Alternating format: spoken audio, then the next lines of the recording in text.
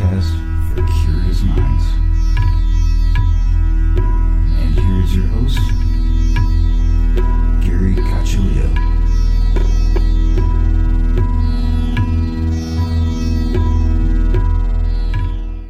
Welcome everyone to another episode of Everything Imaginable. I am your host, Gary Cacciolillo.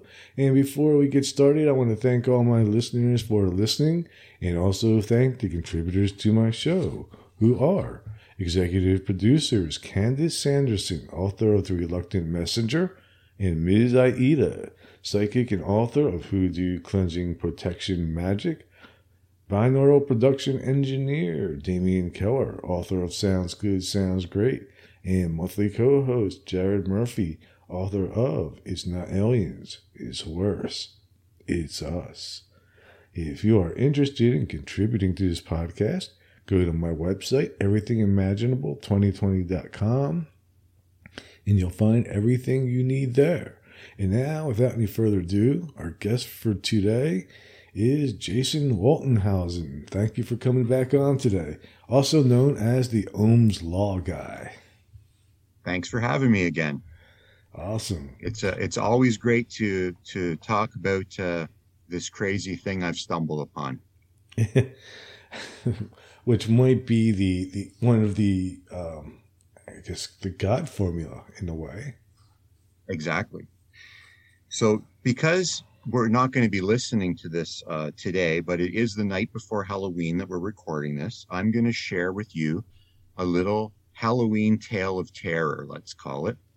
And we're going to talk about how energy law is actually contributing to climate change. And we're going to cover a lot of different things. I've got it kind of laid out here. But before we get into it, I need to ask you a question. Do you know what a Dutch uncle is? Is this something dirty? No, I don't. Have you watched the Cobra Kai show? Yes. Okay. The role Johnny Lawrence is playing in that show is the role of the Dutch uncle. So a Dutch uncle is the person that has to tell you the hard truth without sugarcoating it, because everyone needs a good Dutch uncle from time to time to kick them in the pants to get their head right. And that's the role Johnny Lawrence is playing in Cobra Kai, which is a brilliantly display of that character type. And they call it a Dutch uncle. Awesome. I didn't know that. Yeah, it's neat. And because I am Canadian and I am also Dutch, I'm a dual citizen. So I'm going to start with that because in this episode, I'm basically going to become the planet's Dutch uncle. Awesome. Okay. Yeah, this sounds great. First of all, what have you heard or do you believe is the cause of climate change? I mean, I've heard that it is, fossil fuels. However, I believe that it's probably more likely a combination of things. tend to think that it is fossil fuels. I think some of it might be a normal cycle of the planet. And also destruction of the forests. So I think it might be a combination of all those things. Okay. And I believe that climate change is real because there are people that don't even believe it's happening. But I also believe that climate change is constant because I live in Canada, and the area that I live in 30,000 years ago was under 3 kilometers of ice. So the climate is always in flux. Yeah. But I do believe that we have definitely contributed something to it. Mm-hmm. How catastrophic it's going to be is a whole other question. So I'm going to start with discussing the nature of money a little bit.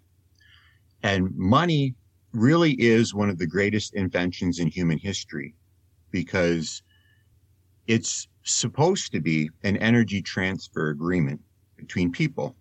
Right. You put your work into something like plowing a field and growing a harvest, and then you sell those goods for money, and then you use that money to buy the things that you need that you can't create yourself.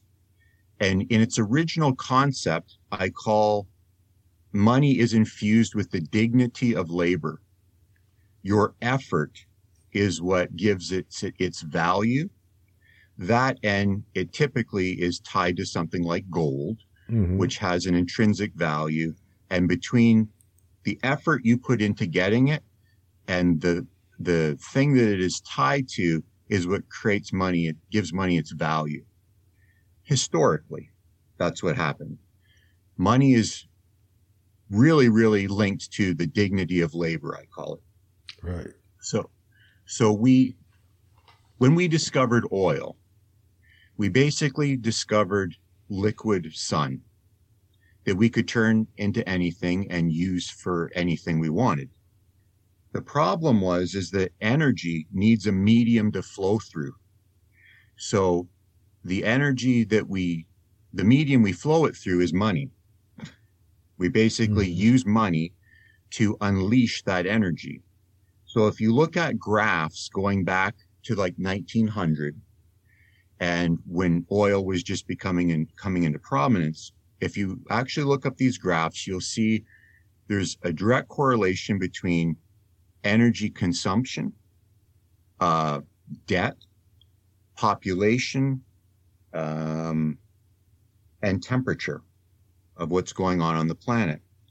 Because we had all of this energy, but because we were working off of a gold that energy was getting used was limited. Okay. So basically in the 1970s in America, they had the energy crisis. And the way they got out of the energy crisis was to remove money from the gold standard. Nixon did this. And the reason they had to do that was because they needed basically non-gold based money to pay to the OPEC nations to get them to start pumping oil. If they had to actually use money that was tethered to gold, they couldn't afford the oil. So Nixon removes the gold standard in the 70s. And then if you start looking at all those graphs, you'll start seeing that America basically starts printing money slowly at first so that they can buy the things with money that isn't actually attached to something of intrinsic value like gold. Make sense so far? Yep. Okay. So basically, by removing money from the gold standard, debt and credit have actually caused climate change. Because when you let you remove the dignity of labor from money, and anybody can have a credit card and spend 100 years worth of energy, when that energy gets spent without the effort that goes with it, a factory turns on, and I always use the example of a little jelly bean shitting reindeer gets created so that we can have that for Christmas, all of which is being done on credit. And all of that energy from the oil is getting released through products and services, because if you actually had to labor to generate the money to get these things, by the time you'd actually earned enough money to do it, you wouldn't want the stuff anymore because it's too much work to actually get the money to buy the things that we're squandering it all on. Right. Makes sense. Right. So I personally believe that monetary policy is actually the cause of climate change.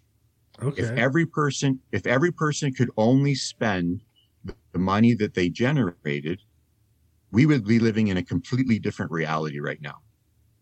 And it's been going on since the 70s. Well, and that's what I do too. I'm a minimalist, and I've actually made it my mission over the last 4 years to live a lifestyle that is within my means, and I have no debt, and I do live within my means, and you live a radically different lifestyle once you attempt that experiment. But the entire world now on credit, and the ads here in Canada for just go to this website and they'll tell you the credit card you're pre-approved for without affecting your credit rating. It's all that's on TV now, because we are living in a fantasy land that debt and easy credit have created. And the side effect of every time you spend money on that credit card is another factory somewhere in the world pumps out another bass boat. It replaces the bass boat that you bought that they already built, and it builds two more because next year they got to sell more anyway.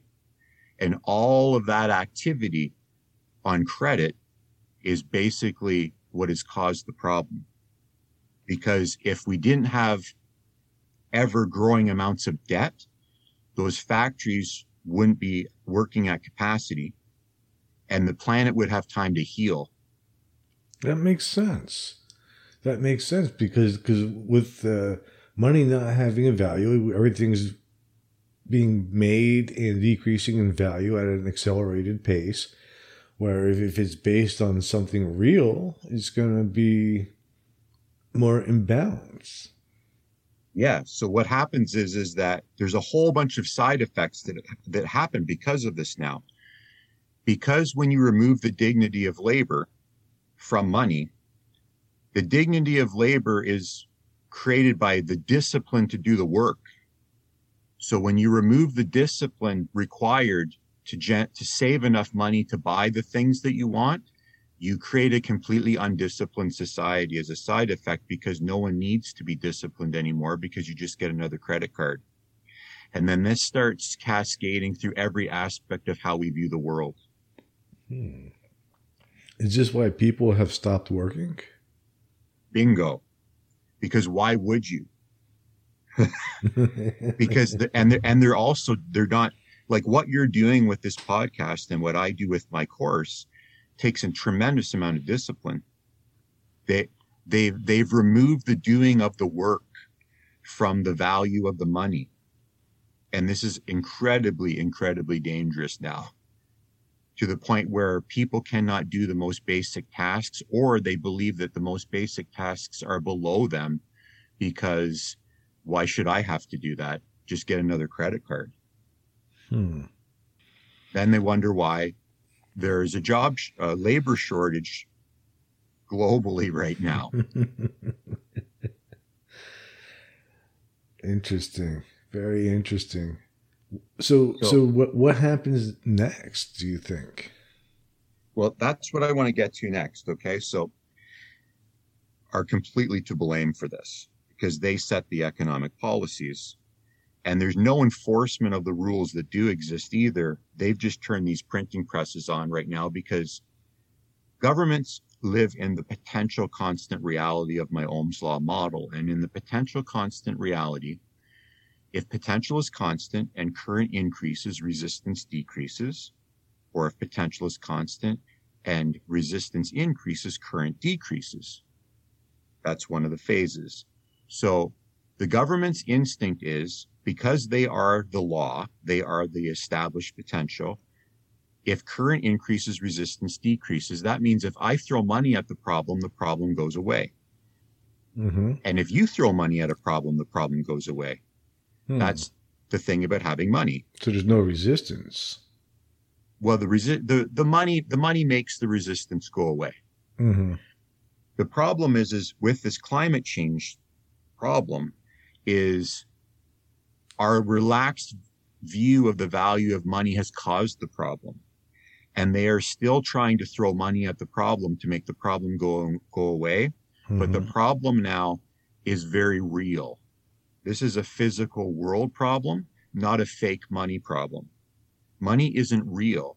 It's an energy transfer agreement that we have now violated to the point that there are real high environmental resistance circumstances coming. And throwing money at it or creating tax credit schemes or carbon credit schemes, none of these things are going to work because we're dealing with a real consequence of our negligence. And money can't solve it.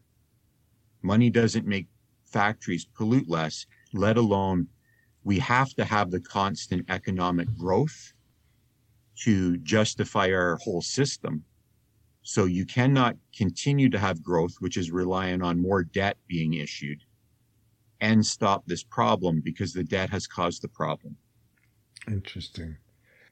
I had a guest on a while ago, Dan Duke, and he has the idea of, he says something similar to what you're saying, and his solution is, rather than having money, just being printed out or having money backed by gold, his idea was to have money backed by forests, like by actual forestry, the more forest there is, then the more value the money has, to help reverse the global the climate change. Do you think that's an actual idea that could work? Yeah, we can tether money to anything as long as everyone agrees on the value of that thing, and we have to tether it to something real again. Well, what's more valuable than air? Well, I agree. I agree. This gets us to the next problem. Okay. Mm-hmm. There's going to be many layers to this onion, by the way. So there's a very dangerous mantra right now that is being repeated like a drum beat, called "you have to trust the science." Everywhere you go, you're hearing everyone's got to trust the science. And in my opinion, science can never be trusted because it's fluid. It's always changing, and our understanding of what is good today is not good 10 years from now, and of understanding of what was bad, what we thought was good 10 years ago has proven to be bad today, because science needs time to actually figure out what the consequences of the science are. It's always changing. It's always changing. It's fluid. Mm-hmm. And I'm going to give you an example now. I actually, 20 years ago, went to school and became a licensed gas technician. So I actually worked in the industry, in the energy industry for a period of time. And part of the thing you have to learn when you take this gas technician course is called ODP, the ozone depletion course, because it deals with furnaces and air conditioners and refrigeration and all of that stuff. So here's the next component of the problem that we face. Basically, refrigeration, as we know it, Freon specifically, was created in the mid-1930s, and it was touted as a scientific marvel and miracle that was going to change the world because it was a stable way of keeping food cool and how to cool buildings, right? Right. So by the mid-1970s, and it was completely government approved and deemed safe. And then by the mid-1970s, they realized, hey, there's this hole opening up in the ozone. We have a problem. And it's from the CFCs in the refrigerant, the chlorofluorocarbons. And they were also in aerosol cans. They were using them in anything. Yeah. So people that basically created the refrigeration said to the governments, we got this problem and it's in the refrigerant. It's in the Freon. And the government said, well, we're not giving up refrigeration, so we're just going to have to live with it. But from the mid-1970s to the mid-1980s, the hole in the ozone was getting so big that the government said, holy crap, we got to stop this. And a protocol, which basically limited the use of Freon and initiated the creation of a new refrigerant that doesn't have the chlorofluorocarbons in it. Mm-hmm. Okay. This is just an example of science that was approved and deemed to be safe, but took time to be proven otherwise. Right. Here's the problem. When you take the course, they tell you that when refrigerant gets released at atmosphere, at ground level, it can take, and the science, they're not sure of the specific numbers. I'm only going to tell you what we were taught in the course, which is issued by the government. Once it is released, it takes between 2 and 10 years to get to the upper atmosphere. The problem is that once the chlorofluorocarbons hit the upper atmosphere, they're like kernels of popcorn, and they get baked in the UV of the sun. And they take approximately 40 years to pop. So if you look at, it was created in the mid-30s, By the mid 70s, they realized it was a problem. By the 80s, they saw it was a full-on problem and they had to act. That means, and we call this the pollution impact lag. I call it the PIL. So it'd be 2020 when you see it pop. Yes. So what happens is that the damage that they saw was actually, it has a pollution impact lag of, let's say, 50 years for easy math. From mid 1930 to 1980 is 50 years. So then all of a sudden, they create the Montreal Protocol. It keeps getting worse for a while, and then everything starts slowing down. They go, hey, the Montreal Protocol worked. Yay, we saved the planet. Ozone hole's getting smaller. But what they haven't correlated yet is that you have to go back 50 years. And 50 years from now, basically, was in the 70s when America was having the energy crisis. And when the energy crisis hit, all kinds of development slowed. So I'm not sure where they're at with the science now. All I know is every few years I look into it and I'll find an article where they go, hey, that ozone hole really opened up last month and no one seems to know why. And then they don't talk about it again. So here's the problem, potentially, is that we are about to hit 50 years ago, we're about to hit the period where we put an air conditioner on every house in North America. In the 70s, there were relatively few air conditioners on houses. It was mostly like government buildings. So we're about to hit this huge bubble of CFCs that are little kernels that have been cooking up there for 30 years that are all going to start popping. If the science, as we were taught, is still valid and correct, and it hasn't changed because they learned something new. Mm-hmm. When an air conditioner breaks, one of two things happens. Either the condenser or compressor has died and the Freon is still in the system, or there's a leak. All of the Freon in all of the air conditioners in North America all gets released to atmosphere, mostly through leaks. And this has been happening since the 80s. Because even though they have these regulations, there are no Freon police. There's no one enforcing this. It's an honor system.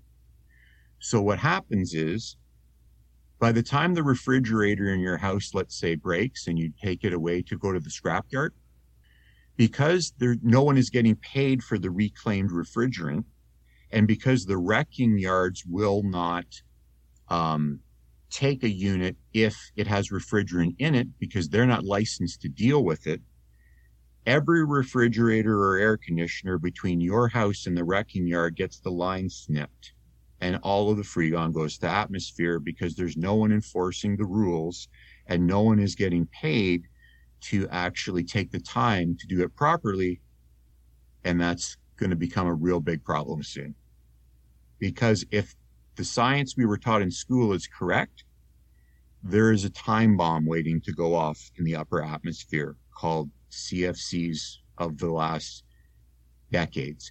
In America right now, there are so many hotels and malls with leaks in their refrigeration systems that once a year they pull up an 18-wheeler full of refrigerant and hardwire it to the building because it is leaking constantly and it costs too much to fix. The old refrigerant can no longer be sold as a new unit, but refrigerant for all of the existing units is still available. And most of them are on huge buildings that are old and no one will reinvest in. Wow. This is an ongoing problem that is going to continue. So, and I think, go ahead, sorry. The if part, what if the science is wrong? Is there a chance that the science that they taught you was it 30 years ago, wrong now? God hope that they're right. I hope that it was wrong. But my gut is saying that if we're just hitting 1970, there's a logic. The zone is getting smaller. It's because we hit an economic crisis and development slowed. We're going to know in another decade. Because when we hit the 80s, all I know is from the 80s to the year 2000, Mm-hmm. every air conditioner in North America, the Freon went to atmosphere. Hmm.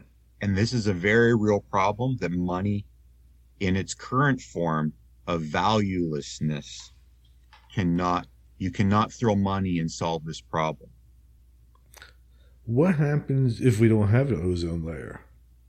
Well, apparently we're all going to get a really good tan. Oh, UV comes through? Yeah, the ozone is what's making the UV bounce off. I'm not a weather guy. The good news is this. The way the planet spins, it sucks all of the contaminants to the poles, right? So it's not like it would have to be so freaking crazy because there's a hole over Antarctica, as far as I know, and a hole over the North Pole because everything through centrifugal force or whatever gets drawn there. Right. So as these kernels pop, I guess the chlorine basically, and by the way, one particle of chlorofluorocarbon, when the chlorine gets released, kills 50,000 ozone particles. That's One a lot. atom of, yeah. And some of the reports I've been reading lately say that they think it might actually be 100,000 because they just don't know for sure. But science changes, like Yeah. I say, which is why I'm really leery when they keep saying, just, you got to trust the science, because that's my first example. And the second one is DDT. You remember good old DDT? That was the insect stuff, right? That you used to spray on plants? Exactly. So you can watch videos on YouTube of the 50s where they were spraying kids with it, like they were spraying all the trees, and the little kids from the 50s are running through the clouds of DDT because it's government approved and safe, baby. I remember those? Yes. Right? So now the reality is that money might makes right, and money always wins in the current reality. So the big chemical companies that create these things say there's no correlation to this, but the truth is that there's a 60% decline in male fertility in the entire farming belt of North America because of all of this stuff, and have sprayed on things for decades. Now we are seeing a staggering drop in male fertility. And they won't admit that that's what it's from, but it didn't happen magically. And the people that are saying that that is what it is from are not listened to because they don't have the same budget to work with. So that's my second example of maybe we should question science just a little bit more.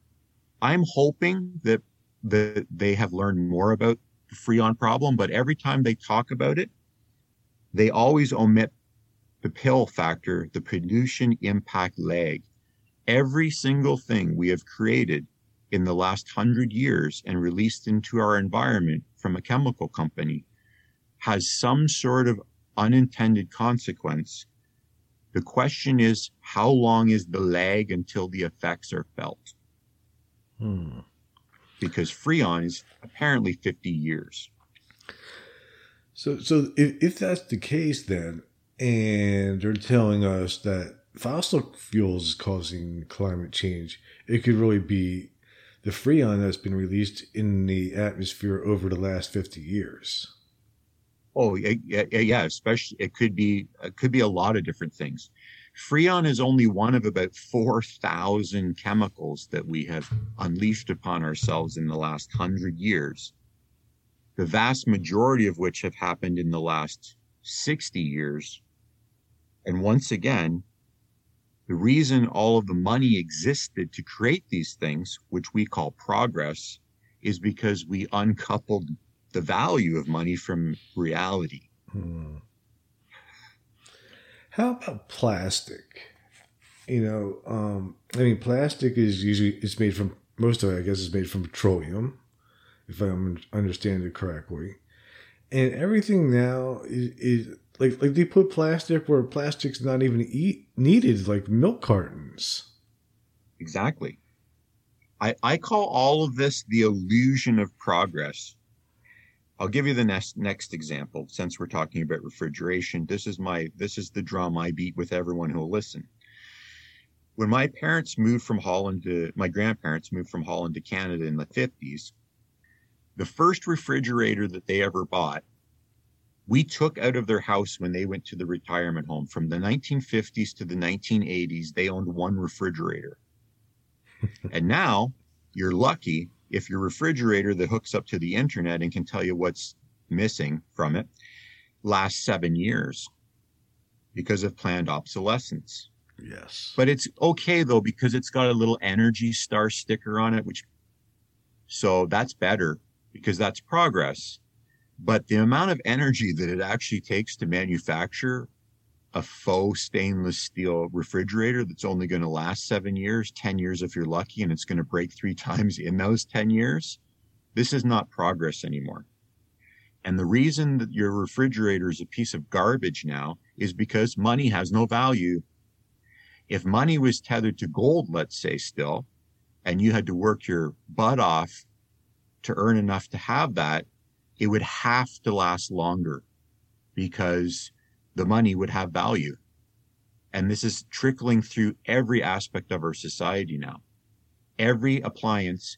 I have a friend who has gone through 4 dishwashers in 3 years. This is not progress. And every one of those times that you buy a dishwasher, a factory has to pollute the environment to create it and the replacement unit because they sold another one. And all the engineers are doing right now is figuring out more and more ways to make them crappier and crappier instead of better and better, because they need to get more potential out of every sale. And the only way they can do that is to put less materials into the product.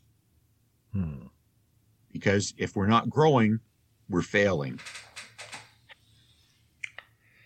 So this is all contributing to this climate change problem, because a refrigerator used to last 40 years and now it lasts 10. This is a crime against humanity now. That's true. My parents had a freezer, and they had that same freezer for as long as I was alive. And it never broke. No. And it did its job, because they say, well, the new ones are more efficient. That's a load of crap. There is nothing more efficient about replacing it 4 times in 40 years. For $3,000, let's say, for a refrigerator, you can buy a lot of hydro if it's only going to last 10 years. Mm-hmm. My refrigerator from the 1980s that still works, I can pay for a lot of hydro if I'm paying for $2,000 to $3,000 for a fridge every 10 years. This is not solving the problem. It's making it worse. And the only reason that you can make your fridge that crappy is because the money has no value. This is starting to sound like a self-destructive spiral. Yeah, exactly. And it's also that here's the next level of the problem. You and I, individuals, to get up every day and go to our job and change our labor into currency so that we can buy the things that we need. We're being forced to play by the old rules, whereas the corporations are playing by the new rules called, those rules don't apply to me, and we'll print as much money as we want and just keep pumping it into the system. And then our money becomes worth less and less, while the fox basically loots the hen house now. We individuals are forced to play by the old rules, but the governments play by new rules. And I don't even think they know the difference anymore. I think that the people that make policy just don't understand the value of money and where that value comes from. And the value comes from your effort to acquire it. And you remove that from the equation and you get a completely undisciplined, valueless society that doesn't respect the value of anything, because none of it has any value, because there's no way of your effort to be established as a value. It makes sense. It's weird because I used to always think that the system was designed this way on purpose, basically to make people into slaves without them knowing that they're actually slaves. But now, obviously, things are different because, like you were mentioning earlier, we were talking about the credits situation. It's like it almost turned over on itself in some ways. Yeah, I think that there's so many crazy conspiracy theories about all of this stuff. I go back, it's path of least resistance. Energy will always follow the path of least resistance. And as an energy-based being, until you become aware of the source and the reason you're acting the way that you act, you follow the path of least resistance too. Perfect example of that is our educational system. No child failing and everyone getting pushed through because it's discriminatory against the child is actually teachers looking for the path of least resistance because it's too hard to actually force the kids to learn. People look at it, though, as a conspiracy. Oh, they're dumbing us down. Yeah. Well, there's always another way of looking at it. And if you can find that other reason that's energy-based, you usually find something that makes more sense, because conspiracies in general, they do exist, but they're not about the things that most conspiracy nuts conspire about. Right? The deplorable state of our educational system is laziness on behalf of the educational system to do. No one wants to be the bad guy. No one wants to tell little Billy he's got to try harder. And if I do tell little Billy he's got to try harder, his parents come in and crap on my head anyway. So I'm just going to put in my 30 years, get my pension, and get the hell out of here. So we really don't have an educational system. Not anymore. Right now, what is being passed off as an educational system is another crime against humanity. If you remove all of the resistance from the equation, if current is constant and resistance increases, potential increases. And if current is constant and resistance decreases, potential decreases. That's Ohm's law part 2. Mm-hmm. So if the children are constantly forced to put their energy into something that has no resistance to it, you create a potentialist generation. They have to be pressurized to reality. And the reality you do that is by overcoming obstacles. Current is constant. The greater the obstacle, the greater the potential established. You cannot remove the obstacle from the equation and think that you will have a generation that is pressurized to contribute in any meaningful way. Wow. And it's not a conspiracy. It's laziness. It's a whole generation who's had it way too good for too long, going, well, I had it tough and I don't want to be that way with my kid. I don't want them to have to go through all the things that I went through. Yeah, but some of them are necessary. Right. It's those things that you go through that makes you stronger and able to function in the world. Exactly. And then they wonder why everyone's got an anxiety disorder, because everything's so hard. Well, yeah, life is hard. You know what's going to be hard? Death. Basically, I'm going to go Norm Macdonald here. You know what's going to be hard? Facing death. I miss Norm Macdonald. He was always my favorite on SNL. He was always my favorite. Yeah. Yeah.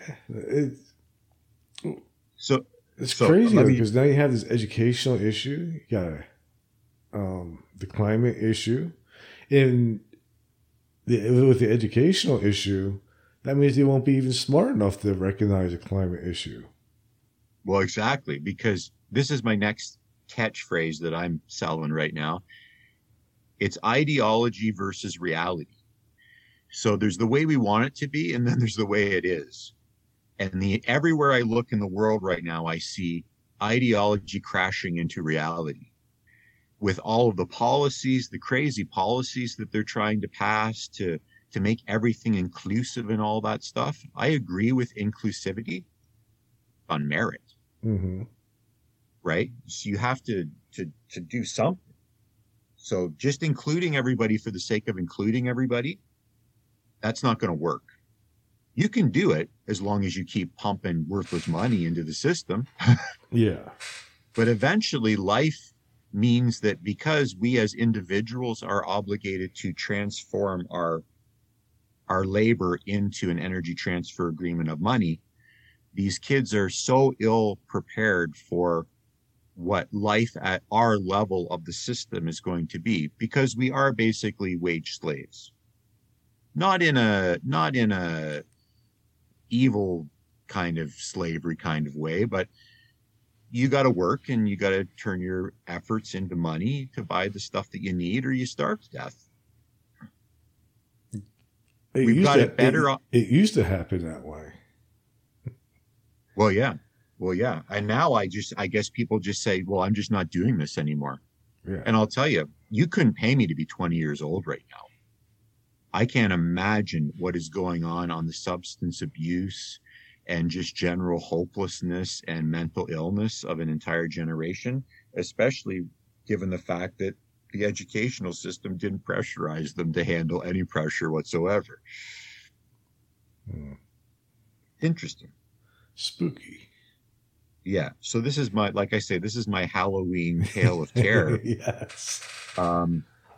But right now, what I see is that you've got all of the governments of the world saying, we're going to fix this climate problem, but keep spending money that you don't have.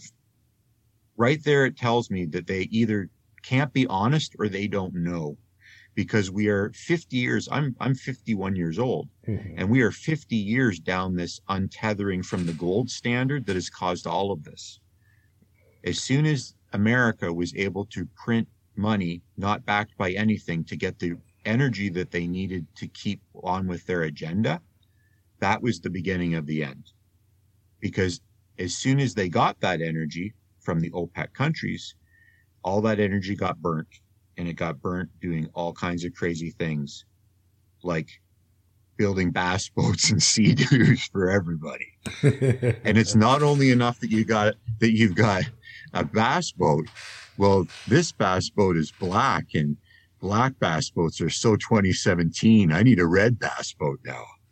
And a bass boat's $100,000.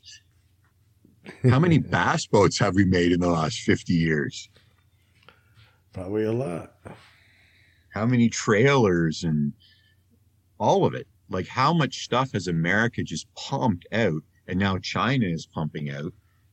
Like, just how much resources do they think are floating for another year? I don't know. I guess they're going to keep doing it until everything self-destructs. Yeah, my friend puts it this way. We're on a train, and the bridge is out. The government is firing more coal into the engine. The bandits are robbing the train from the back. The final cars of the train, which are basically all the poor people, they've already been set loose, and all of the Wall Street guys are in the bar car trying to get one last drink in. But the train is going to go over the cliff, and the people in the bar car don't know when. All they know is that the money's being thrown into the locomotive, so just keep taking as much steam as they're given, because there's nothing any of us can do to stop it anyway. So they just keep taking the money. They're just robbing it. They're just robbing the system now. The stock market is just robbing the system now. The investment class, sorry, more specifically. Do you think it's too late to fix it? I think that the will to fix it isn't there. As long as there's a way for them to keep printing money, which they can print money for a long time, as long as they can keep printing money and giving it to their friends and finding a new carbon tax scheme that they say is going to fix the problem, they will exhaust every one of those before they actually acknowledge that the money itself caused the problem. I think they don't know, in all honesty. I've spent a lot of time thinking about this stuff. I think that they have no clue what the impact of valueless money has beyond, well, the price of houses went up and the price at the grocery store went up, and that's inflation, and that's just what happens when you print money. No, there's so many more things that happen when you print money, because all of that money gets spent, and all of that spent money triggers energy agreements throughout the entire system. And all of those energy agreements are creating pollution. And how does all this sort of connect with what's happening now with not being able to get people to go to work anymore? Yeah, I think I'm in awe of this phenomenon. It's because it's everywhere. It's global. Right now, I live just in a little village just outside of Ottawa, which is the nation's capital. And you can go to any industrial park in this entire city and every single place is hiring. I don't get it. I think what happened is that a whole bunch of people retired because the baby boomers represent 30% of North America. Think about that. And the peak of the baby boomer retirement wave is hitting now. So in Canada, that's 10 million people. And in America, it's 100 million people retiring. That's going to affect a lot of things, right? And the next generation isn't going to do a job like I'm doing in a distribution center because they're going to be a YouTube star or a video game star or whatever. They're all chasing whatever the current version of their generation's dream is. And God bless them, but eventually they're going to have to get to work because it's very hard to sustain yourself doing anything that is passion-based. As long as they don't become podcast stars like me. I guarantee you this, if a huge percentage of them are going to try, but they don't have your work ethic. Yeah, they may not be willing to put in work a full-time 40-hour job and then another 30 hours of podcasting a week. Well, and that's the reality of it that they don't see. No one sees the work. They just see the result. You know, it's fascinating. I think that I'm hoping that the Freon science has changed. My gut says they figured the problem was solved and they never thought about it again. But every once in a while, I do see an article where they acknowledge that something is happening up there and they don't really know why. And then they feel obligated to share it, but they don't go any further in it than that. And I just know that every single one of those units to this day is just being dumped into the environment. And that's, like I say, that's just one chemical of thousands of forever chemicals, they call them now, that we have unleashed upon ourselves. Right. We are going to hit an ideology versus reality. And my point is this: when this reality hits, that reality will be energy law based. When it reverts to the actual reality that is driving everything, it is my wheels of life, Ohm's law reality. It is the first reality of the first principle. So it's very important for people to learn the basics of how that energy law obligates things to function, because as the money gets more and more worthless, there are people being thrown off the end of the social treadmill like crazy right now into the meat grinder of reality. And that reality is 100% real energy law based. So when you go into survival mode, you need to know energy law. Right.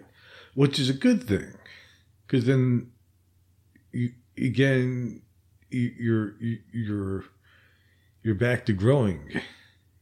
Exactly. Unfortunately, a lot of them are going to be growing for the first time because they've been coddled this whole time and they didn't roll up their sleeves and do the hard work. So then those turtles don't make it to the sea. Well, this is the other thing. Now, this is the other side of it. I believe in nature, obviously, because I'm all about the natural law. And if you look at the global population and the debt and the energy consumption, the hard truth is a whole bunch of people aren't going to make it. Right. Yeah. And they shouldn't have been here anyway. Because the population is 100% connected to how we've dispersed the energy. Because if you don't have the energy, you don't make babies. Yeah. It's yeah. very simple. And I see that too. You know, I don't understand why people need to have like 7 kids. I don't understand how we're on the verge of going from 7 to 9 billion people by like 2035. Good luck on that one. Something is going to correct that because nature will find a way. I honestly believe at our current rate of consumption, we do not have 100 years. As we hit the hockey stick portion of the curve of the exponential growth, the demands, like they have to stop saying on the news, well, we're going to do a $3 trillion stimulus package. And everyone goes, okay. They should stop saying 3 trillion. They should say 3,000 billion, because a trillion is 1,000 billion. Mm-hmm. There is no reference point to any number that big. They should literally call it 1,000 billion. They shouldn't call it a trillion. We're going to pass a $6,000 billion package this month. And then people wonder why their money is losing even more value, because you still have to dig your ditch to get your pay to go to the grocery store, buy the stuff, because you're being forced to play by a different set of rules. Horrible. Right. It's like, I remember a millionaire was rich.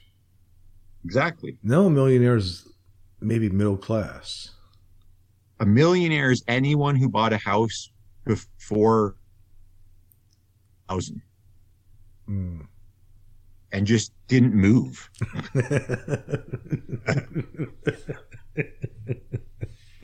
You could literally sit on ass and you became a millionaire. You just had to hunker down. It's insane. Yeah. It's I don't want it to be all doom and gloom, but I ever since I took that course like 20 years ago now, and I learned about this lag, which I call the pill factor, the pollution impact lag of the entire thing, because I don't work in that industry anymore and I didn't work in it very long. But that was the one thing that the second that I was told that, a switch got flipped in my head, because I was the only person in that class that understood what that meant. So it's 50 years. Wow. That means that the refrigeration that I inadvertently release isn't going to become a problem for 50 years. Well, what's happened in the last 50 years? And then you start working in the trade and you actually see the Wild West show that it is. And you go, wow, I hope they're wrong about that one, but that's what the government's teaching. So that must be what the established science is. And as far as I know from people that are in the trade, they haven't been notified otherwise. And I actually talked to someone today to verify those numbers. One particle of CFC destroys, as we were told, 50,000 ozone particles, and it takes 10 years to get there and 40 years for the kernel to pop. That's at least what they're still teaching. So I've done a lot of episodes on, ancient archaeology and, the timeline of the human civilization, which, sometimes, depending on which culture you go by, you're going to get a different number. But there are some cultures that mention the human race going through 4 separate epochs where basically it reached a certain point, then some kind of extinction event happened, reaches a certain point, extinction event happens. Do you think we're reaching possibly another extinction event or the end of this epoch? Absolutely. Have you heard anything about micronovas? No. Okay. So they've been doing these like carbon dating samples of different things, and they're finding this anomaly that basically happens between every 10 and 12,000 years. And it's basically like, we know if the sun has a huge solar flare, like that it could blow all the atmosphere off of our planet in like a heartbeat, like the movie Knowing. But what they think spikes is that every 10 to 12,000 years, a sun emits a large enough burst that it will destroy all electronics. It wouldn't kill everybody necessarily, but all electronic, any technological advancement that's electrical based would be fried. Mm. So the theory kind of now is that, which is kind of cool, because if every sun in the universe is doing this, every species that gets spacefaring, from the second they reach technological advancement stage, there's a ticking clock to the 10 to 12,000 year mark for them to get their ass off the planet and away from whatever sun they're at. Interesting. We would all be facing that same problem. So if you have any level of technological advancement like we have right now, and that micronova occurred, we would literally be thrown back into the Stone Age, like Snake Plissken flipping the switch I love at the end of movie. Escape from LA. It's one of my favorite movies. And we would immediately spiral into chaos, and it would be Mad Max. Because especially in the current environment where no one is disciplined enough or has enough work ethic or has overcome enough resistances in their life to actually understand that life is hard, the system eats itself should that event occur.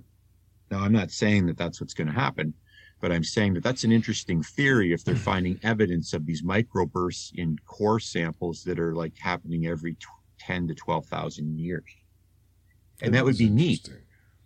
If that's true, that would be something that every life form in the universe would have to be contending with. So anyone that you would meet extraterrestrial wise would have to have overcome that same time limitation. It's like each evolution that comes out of the planet is got a limiter on it. It's got a time limit on it. And you either pass all the tests and get to the last level of the video game and get off, or it's someone else's turn 20 million years from now. Yeah. And that does seem to be what happens. Yeah. I honestly believe the Egyptians did not build those pyramids. No. That's a load of crap. I believe that they were there and they moved into them. Yeah. There is no way that 4,000 years ago they were building those things. There is no way. I don't believe that. I don't care what anybody says. I don't care how many crazy videos there are of guys throwing these ways of how it could be done. It didn't happen. Mm-hmm. So there's also an amazing number of cultures that have this flood story. Oh yeah, yeah, yeah. All from Sumerian to Christian to the Hopi. I mean, it's everywhere. So, like I was saying earlier, climate change is constant, and North America, the part of North America I'm on, 30,000 years ago was basically under 3 kilometers of ice. So there's another theory where basically as the last ice age receded, a huge lake of ice was formed on top of all of the glaciers over the part of the world that we're in right now. And eventually, when that glacier foundation cracked, it unleashed the tsunami of water that all of these cultures say was the flood. Interesting. Yeah, yeah. And there's evidence to it too. So it's not just a story. We know that glaciers came through and created, these mountains and piles of rocks and all this stuff. Yeah, it makes sense that if there was a huge body of water that was forming on top of that glacier, and then the glacier gave way, and that was the size of from Ontario to South Carolina, that would be a lot of water hitting the Atlantic Ocean, heading right towards Europe and the Middle East. Yeah. Interesting. But this is all fun speculation. But fun. we'll never know. And I don't want to.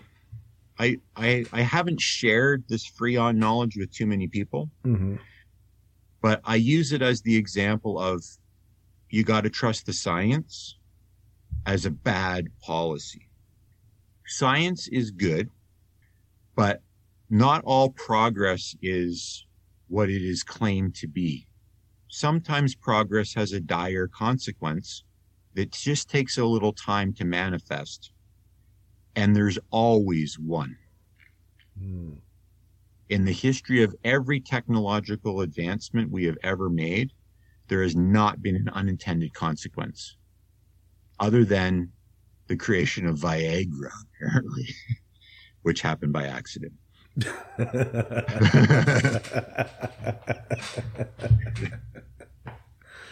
I don't know, man. I've heard about people having to go to the hospital to get rid of their wood, so.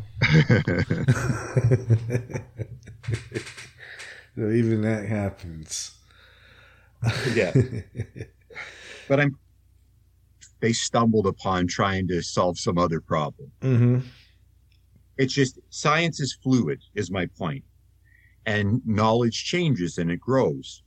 But what we're passing off as progress right now, when I buy a light bulb that's supposed to last for 5,000 hours, like 10 years, and it's burning out in the same amount of time as the old light bulbs did, it's bullshit, quite frankly. I've noticed that those light bulbs burn out quicker than the old light bulbs. Like, this is all just the need for more and more money to run through the corporations. And it is literally a crime against humanity now. I can't believe that there aren't heads being put on sticks. And I'm not an advocate of violence, but we are going to reach, especially now with the hyperinflation kicking in, there are so many people getting thrown off the end of the social treadmill that we are going to see some crazy, crazy stuff in the next 10 years.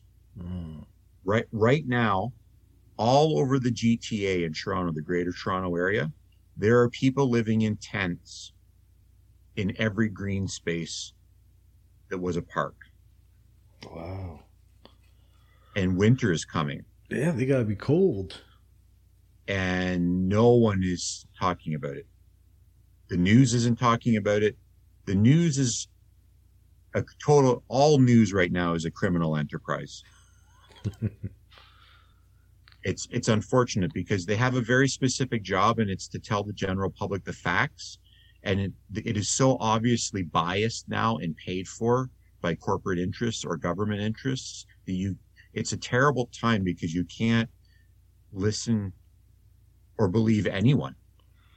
That that means it's propaganda, not news. Exactly. That's why stuff like what you're doing is so important, because conversations like this, I invite everybody to just look up what I have discussed here. You will find everything that I have said to be true, at least given to what the current understanding is, because the news will never talk about that. As far as the government's concerned, well, we created a law that we never bothered enforcing, but I decreed it, so it is so. Meanwhile, you've got Joe Installer going, listen, if I do all the safety things that I'm supposed to do here, I can only do 4 calls a day. But I start the day with 12 calls. And if I don't do 13 calls, I don't feed my family tonight. Mm-hmm. But as far as the government's concerned, I wrote a law, and the law has been passed. The ring. Do you think that doing away with government would be a step in the right direction? Like sort of like the rewilding of society? Yeah, I think the government's job should be very simple. Make sure that there's roads and let things fail. The capitalism really is an incredible system if it's allowed to actually function as it's supposed to. When the banks basically duped the entire world into buying all of these financial instruments. Oh, that was the other part that I wanted to talk about. I'll get back to that. When they duped the entire world into buying all these financial instruments, they should never have been bailed out. Capitalism means that if you screw up and you fail, then the vultures move in and get to pick through the bones and something new gets generated. You don't keep the old dinosaur still alive. Right. Yeah, that makes sense.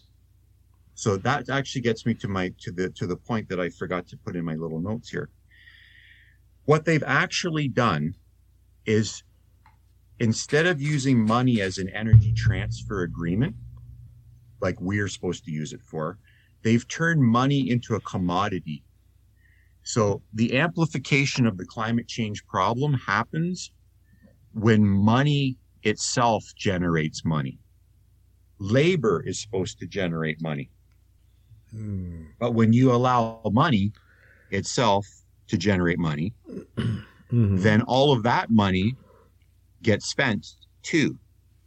So right now, you can buy what's called an inverse Bitcoin fund. Have you heard of this? No. Okay. This is what an inverse Bitcoin fund is. I bet that Bitcoin's going to go down. And if it does go down, I make money. Isn't that wonderful? I've heard of this in the stock market. That's right. It's short selling. But they actually have a new name for it now called an inverse fund that you could invest your retirement pension in if you really wanted to. It's a total Wild West casino show. And all of that money, you cannot make money when something fails. This is the ultimate bastardization of making up your own rules. It should not be allowed. It's once again, no enforcement of regulation. And all of that money, when someone makes money, when something fails, they spend that money. And that money turns the bass boat factory on and gets the smelters going and builds another that money on that they didn't actually generate from anything other than rolling the dice at the Wall Street casino. That's crazy. And they don't correlate that to as part of the problem of what's happening in the environment. That's almost as bad as a hedge fund. It's all of it. All of it. The stock market was beautiful when it started. There's big projects that we need to diversify the risk with. So if we all pool our money together, we're going to take a chance and we're going to build this railroad, because if we can build this railroad, then we can charge so much for these goods to drive on the railroad, and we'll get a little bit of that profit, and that's the reward for the risk. Right. That's what the stock market was designed for. Not this freak show that it's become now. Because now money itself became the commodity. And how they did it was when they devalued money from gold in the 70s, the US dollar became the global reserve currency for the trading of oil. So you need US dollars to buy and sell oil. So to all the other countries, the acquiring of US dollars becomes a commodity like potatoes. Because if we don't have enough potatoes, we can't get the oil. But the potatoes are now the US dollar, which means the US dollar is no longer functioning in the energy model as current or currency. It's functioning as potential because it's now the commodity itself. And this throws the whole system out of alignment with reality. I'm still stuck on this whole inversion thing. Because then there is no risk, if I'm understanding it right. Well, there is a risk if it goes up. Yeah, it's literally just gambling now. It's all just gambling. Wow, it's so bizarre. Yeah, so the money that is flowing through the stock market right now and the number of schemes that there are to generate money just by playing in that arena is, if I'm correct about money and its role playing in the climate change, we are going to see something crazy happen because all of that money is being spent somewhere. And you can only get so many jelly bean shitting reindeer, and you want bigger things. Right? Yeah. I'm just hoping your timeline is wrong. I'm hoping it's more like 80 years. Yeah. because then by then I'll be dead. Probably. Observation of, for sure. And we'll have to watch it happen.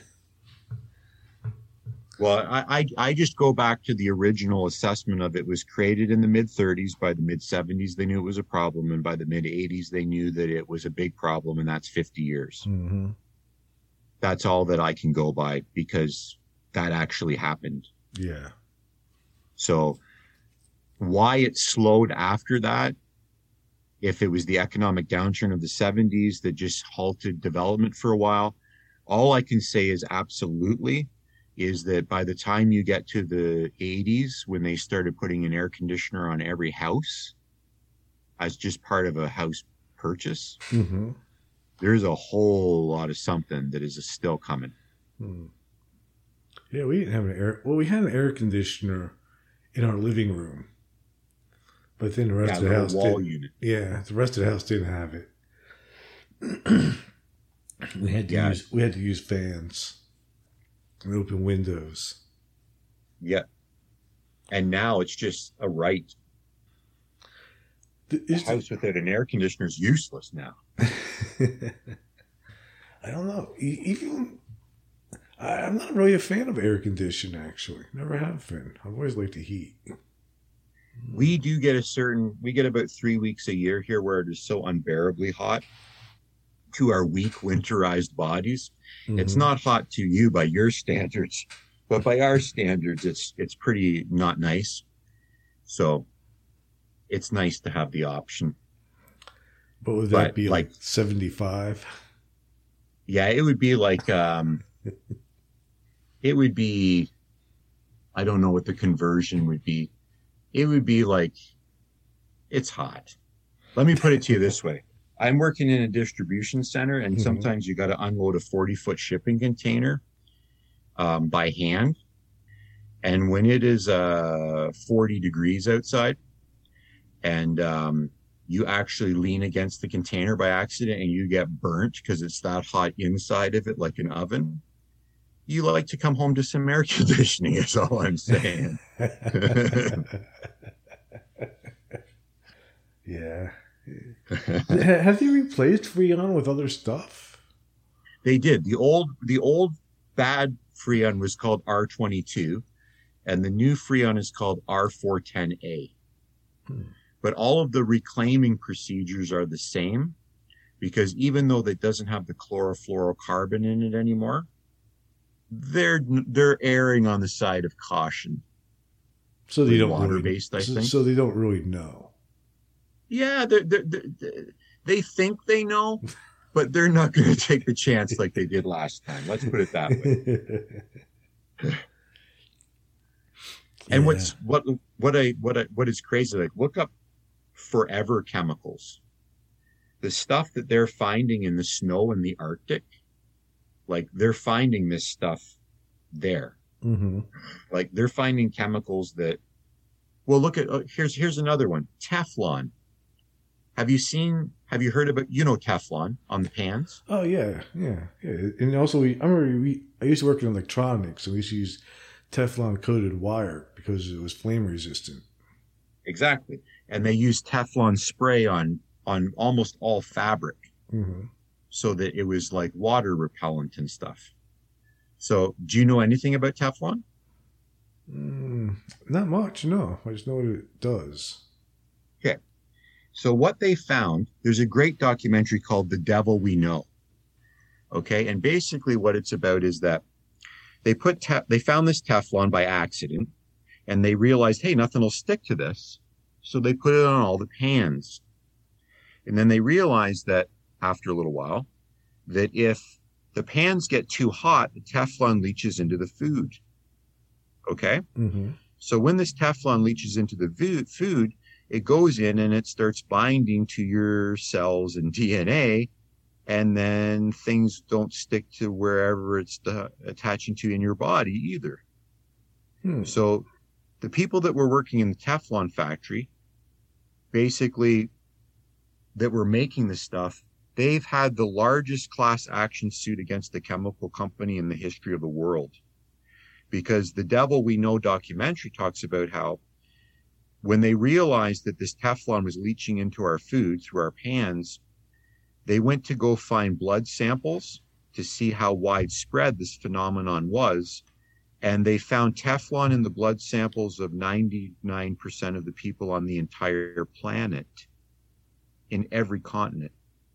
The only blood samples that they could find that were not Teflon contaminated were ones from soldiers taken that were in a lab from the Korean War.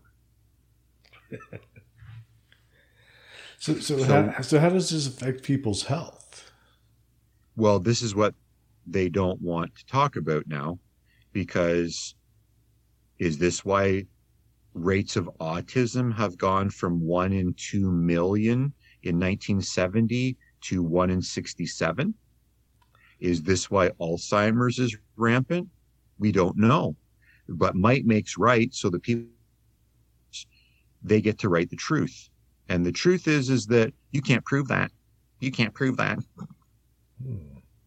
Right? But the truth is that we have infected the genetic makeup of the entire species because it was just so damn inconvenient to put some butter in that pan before the egg. Yeah. Look up that one. It's called The Devil We Know. It's I a am documentary. gonna have to look. That's interesting. I didn't know about that. Like, I knew that like nonstick pans in general were dangerous to birds. Like, if you had like a pet bird or pet parakeet and you cooked in a nonstick pan, it would kill the bird. Wow. Mark Ruffalo actually just did a movie on it called Dark Water. They've taken that documentary and made a feature film about it that came and went with little promotion for obvious reasons. Right. It's phenomenal. It's called Dark Water with Mark Ruffalo. He He plays the lawyer that fought. He plays the lawyer that fought the case and basically lost his career to the decades-long fight that it took for that to get acknowledged. But once again, a product 100% government approved, deemed to be safe, and basically everyone in North America is a guinea pig to the corporations. North America is the proving ground of so many things that we don't really know for sure, but eventually we got to give it to people. And then after a bit of time passes, we go, oops. And I'm kind of reached the point in my life where I don't want to be a guinea pig anymore, because I'm really starting to feel that way, because there's always another something that was not as advertised. And it gets exhausting. Yeah. Yeah. Well, unfortunately, in our age, we've already been exposed to all kinds of crazy things that probably have delayed consequences. Oh, for sure. We've been guinea pigged. I see that for all of the advancements in medical science that we've done, at some point there will be a dramatic decline in the life expectancy of people in general. And that's not necessarily a bad thing, because if our lives end up being 10 years shorter, they're the 10 crappy years anyway. Yeah. As horrible as that sounds. They're the 10 years where you're sitting there just looking at a wall going, when are they going to change my diaper? Yeah. I would say like anything after 75 might be going too far. Well, they're very old 150 years ago. That's what people don't appreciate, is how quickly all of this happened. And it's all because of the discovery of oil. Mm-hmm. We literally found liquid sunlight that we could do anything with. It is a miracle, and it took millions of years to form. And we have blown through all of it in 100 years, making jelly bean shitting reindeer. But if we had have used it with the proper way money should work, if you literally had to plow a field and create a harvest and change that into money to get the stuff you need, that oil should have lasted 1,000 years. And the planet, the rate at which we would have burned it, would have been more than enough time for the planet to process it. Well, we messed up. Does that make sense? Yes, it makes perfect sense. But it's No one in the government. It's tragic though. Yeah, no one in the government can ever afford to acknowledge that because they're all corporate shills now too. Anyway. Yeah, I know. So I don't even bother voting. Yeah, It's silly. The new thing out now is the whole looking into the finances of all these government people, and it's amazing how many times they invest in a little company that a year later gets a major contract. It's amazing how lucky they get when it comes to personal investment. Might be some kind of insider trading. Yeah, you think? I I think think so. that, you know what? It might be a little bit of nepotism even sometimes from, I've always got a brother-in-law who's got a crane company if you need a crane guy. Oh yeah, yeah. That's very common too. But my point is this: ideology versus reality. Let's get this thing back on check here. If you believe the world is a certain way, you can get away with it for a little while, which is what the government is doing. They really, really want this world to be a specific way. And eventually, when the money is so debased to the point where it's not even worth going to the bank to cash the check, the real rules of reality are going to come into effect, and they are brutal. Mm. And I'm going to go through them real quick. If resistance is constant and current decreases, potential decreases. This is phase one. And if resistance is constant and current increases, potential increases. If you face an obstacle and you cannot act, you do not have the potential to overcome the obstacle. Once you act, you move into phase two.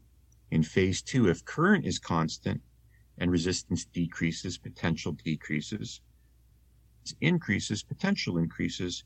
Therefore, when you are actively doing things, the harder the thing is to do, the more you are required to grow and become pressurized to that reality.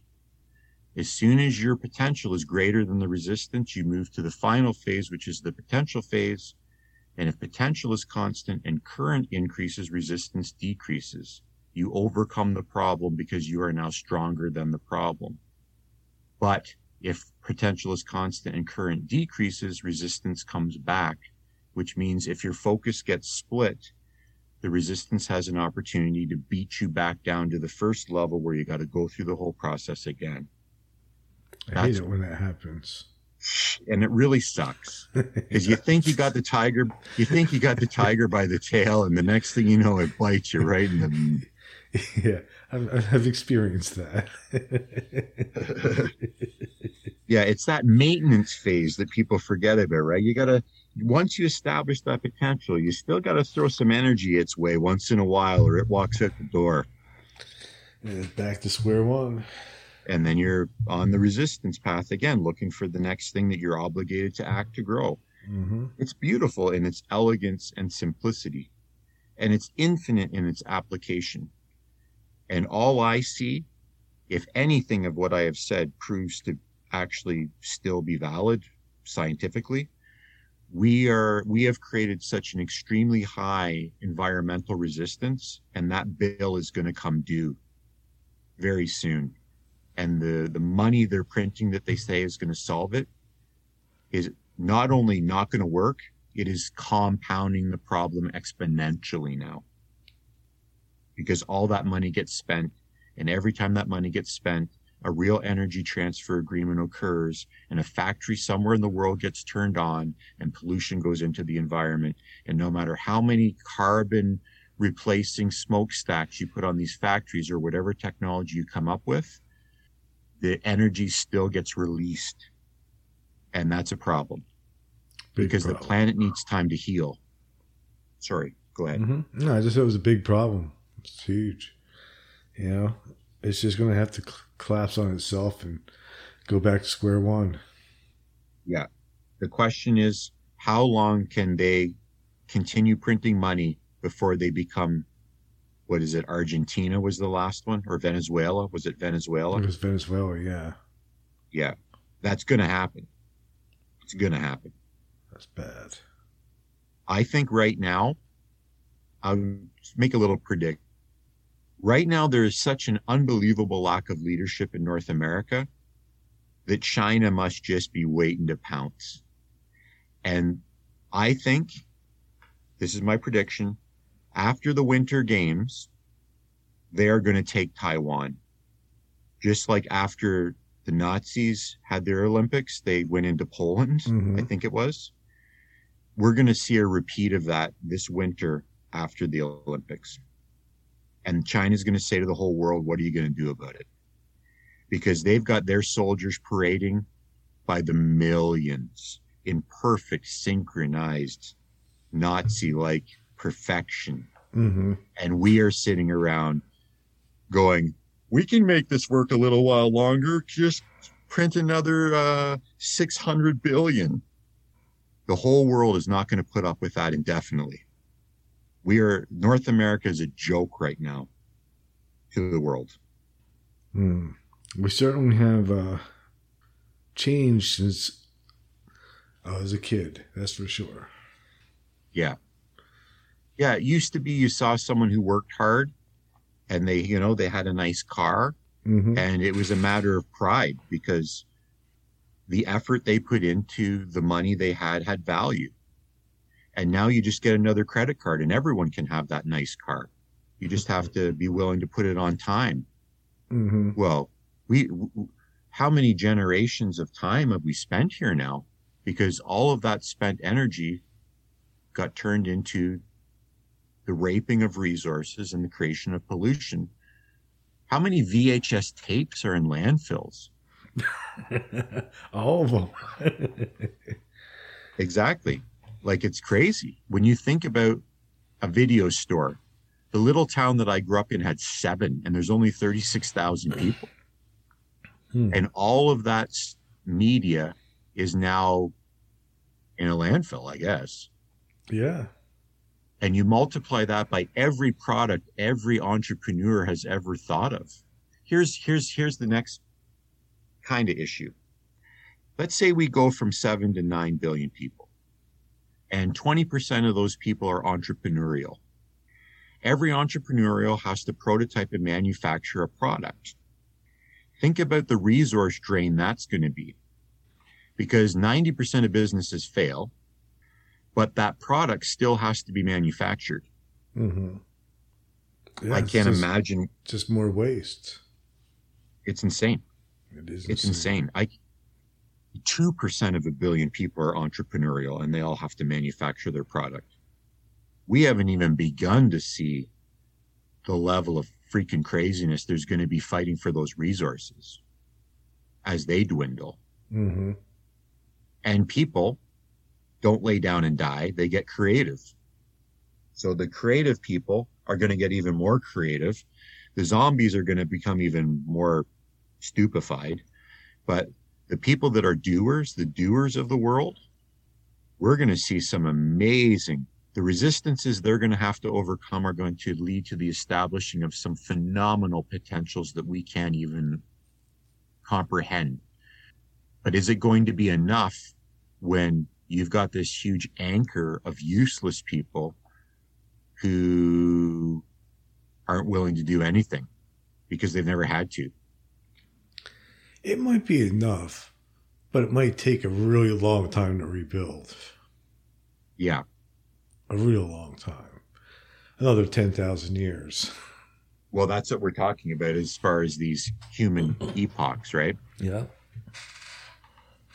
Yeah, there's the very real possibility that a whole bunch of people just got to go, and nature will find a way to do it. It has before.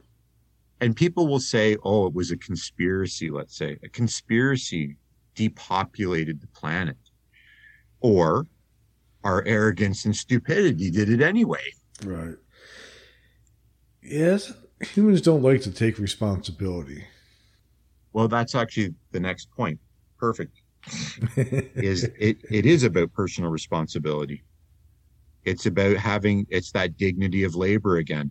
Personally responsible people minimize their footprint and they don't need to be told to do it. And they do it by living within their means.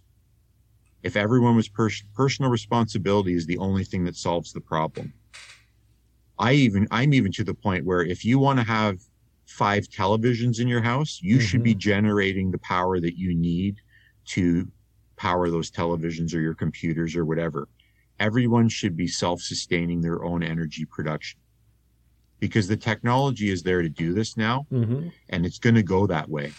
And if you want to have 5 TVs running 24 hours a day, then you're going to need more solar panels than your neighbor.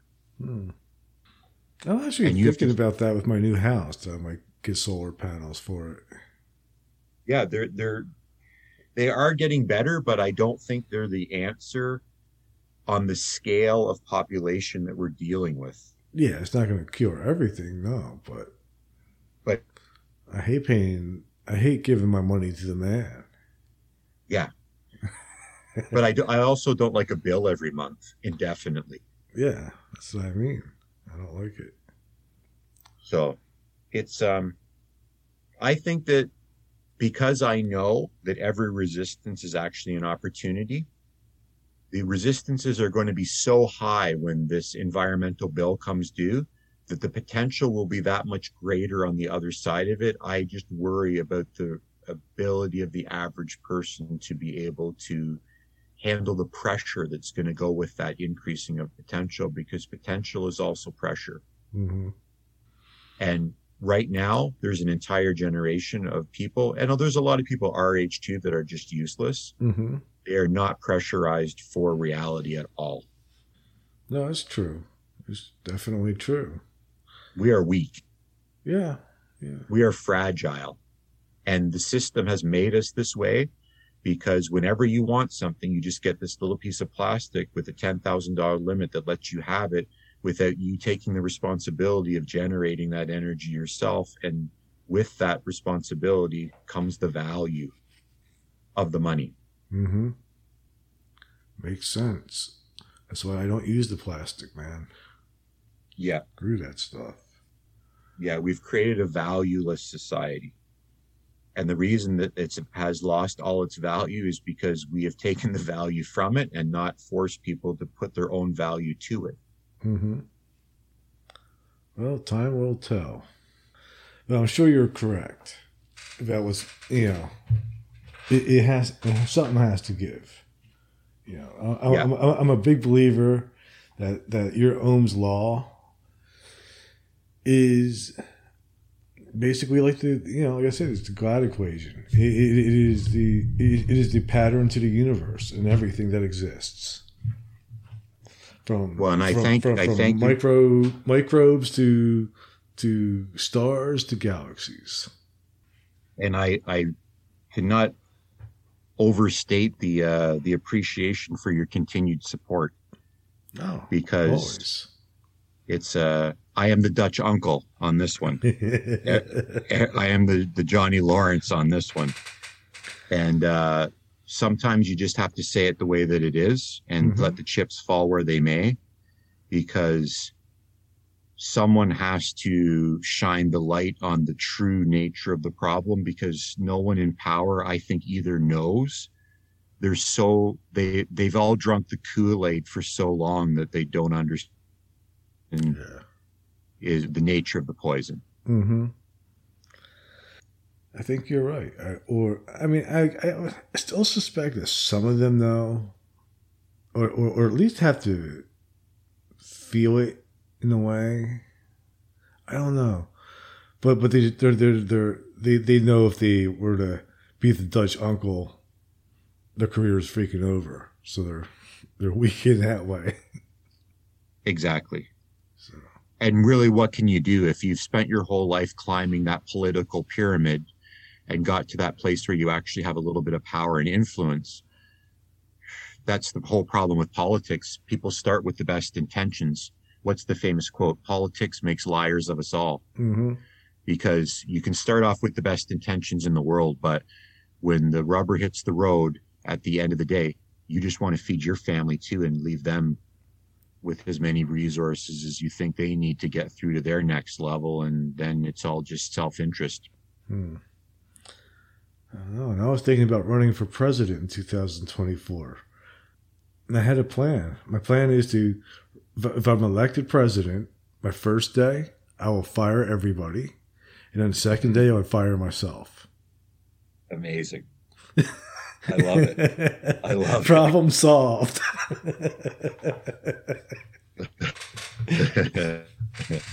That's going to be my platform. So before we wrap this up, where can my listeners find you? Yeah, everybody figure it out. So my website is seniorthinktank.ca. And I've released the first 6 chapters of my book to the Facebook group that I have called The First Principle, Ohm's Law of Life, The Divine Pattern. If you just go into Facebook and search for The First Principle, Ohm's Law of Life, The Divine Pattern, you can find all kinds of reading material there. And the official website is seniorthinktank.ca. All right. I will post links to both of those. And we definitely got to get you back on before the book comes out. I'm really excited about the book. I'm super excited about this. When you get a chance, go over the first 6 chapters that are there, because you're part of the group, and there's a great one in there about Cain and Abel, and how the story of Cain and Abel is 100% following Ohm's Wheels of Life, and I show you how. That's maybe a whole other conversation. I can imagine that, though. I can kind of picture it. Because I've become pretty familiar with this Ohm's Law theory, so. Yeah. Abel gets God's favor, even though Cain gives more, because is of more value to Abel than Cain's is to Cain. Yeah. So Cain begrudgingly gives his sacrifice, whereas Abel willingly gives his sacrifice, and that is why he gets God's favor. And that's all the little teaser I'll give you of that one, because you have to read the actual chapter to see where that all goes. That is awesome. You never skip a beat. So I'm going to post the links to your website and to your Facebook page in the notes to this episode. Thank you for being on. And it was a pleasure talking to you again. Thanks for having me. We'll talk again soon. Awesome. Hang on for one moment, and I'm just going to play the outro.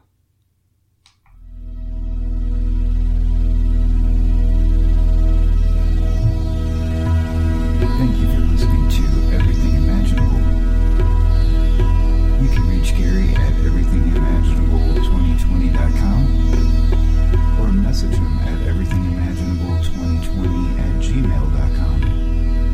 He's also on Facebook, Twitter, Instagram, and LinkedIn. You can buy t-shirts, coffee mugs, and other merchandise to support the cost of producing this podcast. Click on the merchandise link at the top of this page, www.everythingimaginable2020.com. You can also buy the book Enlightenment Guaranteed. It's the only book on Zen that you'll ever need. You can find it on Amazon, and it will change your life. Because remember, everything that it says was first imagined. If you loved what you listened to today, don't forget to rate, review, subscribe, and share. Again, thank you for listening to Everything Imagined.